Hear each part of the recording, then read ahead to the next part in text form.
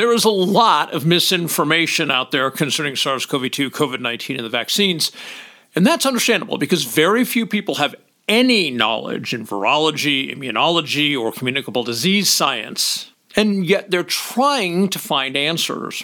On the flip side of the coin, we have the CDC and the National Institutes of Health putting out a lot of disinformation. In my mind, the difference between misinformation and disinformation is intent. Misinformation is normally due to ignorance. Disinformation is when the government intentionally misleads the people in order to achieve whatever its agenda is. What are we to make of the claim that the vaccines are driving new variants?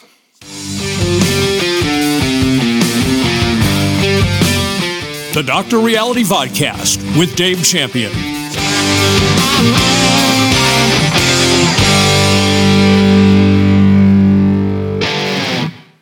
The claim that's being made in a lot of circles is that SARS-CoV-2 is mutating in an attempt to evade the vaccines. Another way of saying that is that the vaccines are attempting to survive by mutating in a way that allows them to exist despite the vaccines. That idea implies intelligence or, at minimum, intent on the part of the virus. But is that true? I am certain that I have no ability to convince people who think that's true that it's not. So instead, I'll simply say this. There is not one single shred of scientific evidence from any study in vivo or in vitro that indicates that mutations, variants, are anything other than completely random transcription errors during the replication process. In other words, there is not a single, I want to be very clear, not a single shred of evidence that viruses mutate based on intelligence or even intent. Because transcription errors during replication is a little bit challenging for a lot of people to understand, here's a common speech example I give. Imagine you take a piece of paper that's got text on it, came off your printer, and you go to a copy machine, and you put it face down on the copy machine, you press copy. It makes a copy. You pick the copy up and you look at it, but a word on your original that was the, T-H-E, now, mysteriously, is just he, H-E. The T has fallen away. Or perhaps the comes out as they. Mysteriously, a Y has been added. So much like you take your original document, you run a copy of it, and mysteriously, the text comes out different. That's somewhat analogous to how transcription errors occur with a virus. Things that are supposed to replicate identically don't. Some people believe that virus mutation is an evolution-based survival mechanism. Other people just believe it's random replication error. Either way, it doesn't matter because there's still no reason, intelligence, or intent behind the errors. Let's go a bit further with this concept that some people are putting out that the viruses are mutating to escape the vaccine. There are 220 viruses identified on the planet Earth that cause disease in human beings. Science has created viable vaccines for 16 out of the 220. Concerning those 16 viable vaccines, do you know how many cases there are in which viruses mutated and thus escaped the vaccine? Yeah, that would be 0. What then is the difference between those 16 vaccines and what we're seeing today? Well, there are two factors involved. Number one, with the mRNA vaccines, all they do is they prompt the cells in the human body to produce a fragment, the spike protein, you've all heard of that by now, right? A fragment of the virus. With only a fragment of the virus, other aspects of the immune process that work off of additional aspects of the whole natural virus don't ever take effect. Phrased another way, the mRNA vaccines, by prompting the human cells to produce only a fragment called the spike protein, does not allow the full immunogenic effect of the human body's immune system to take effect. The second relevant factor is that the mRNA vaccines do not activate production of memory T cells in the body, which exposure to the whole natural virus does produce.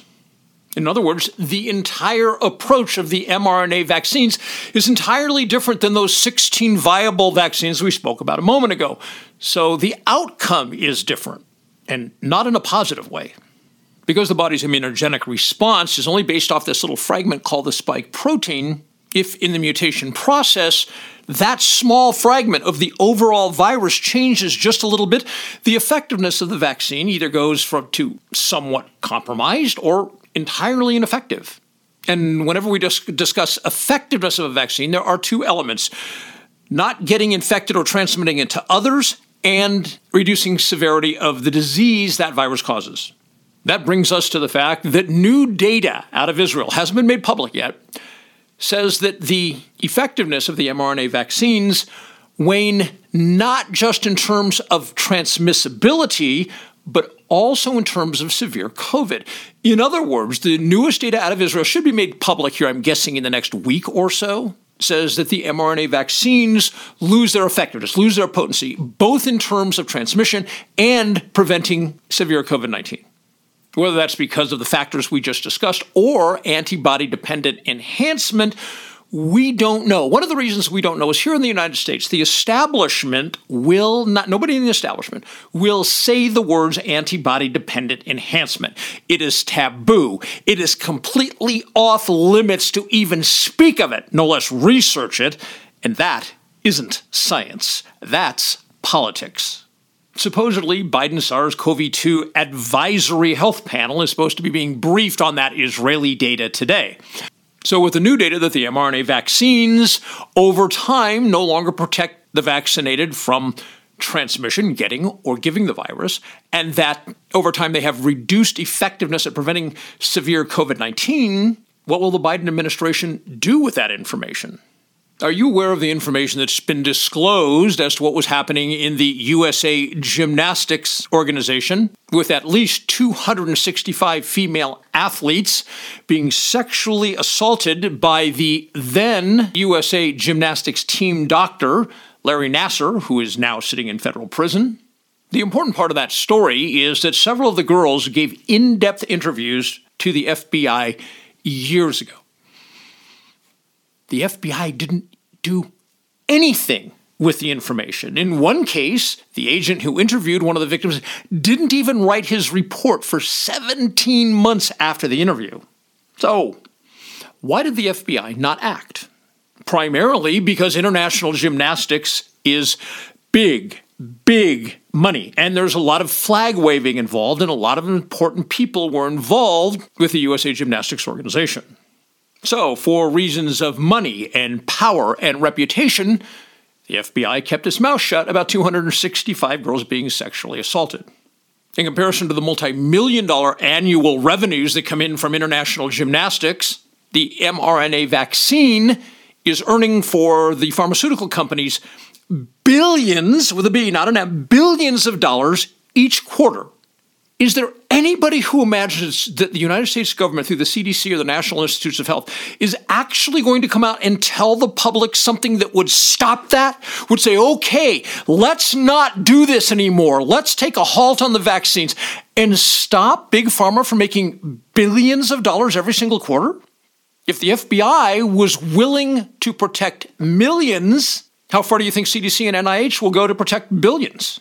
Bottom line, nothing coming out of the federal government is about health. It's not about my health. It's not about your health. It's not about the health of 333 million Americans. It's about profit.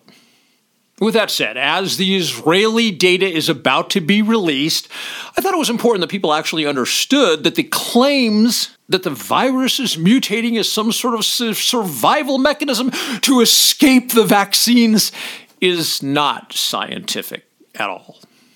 If you value and enjoy this sort of presentation, you are absolutely going to love my books.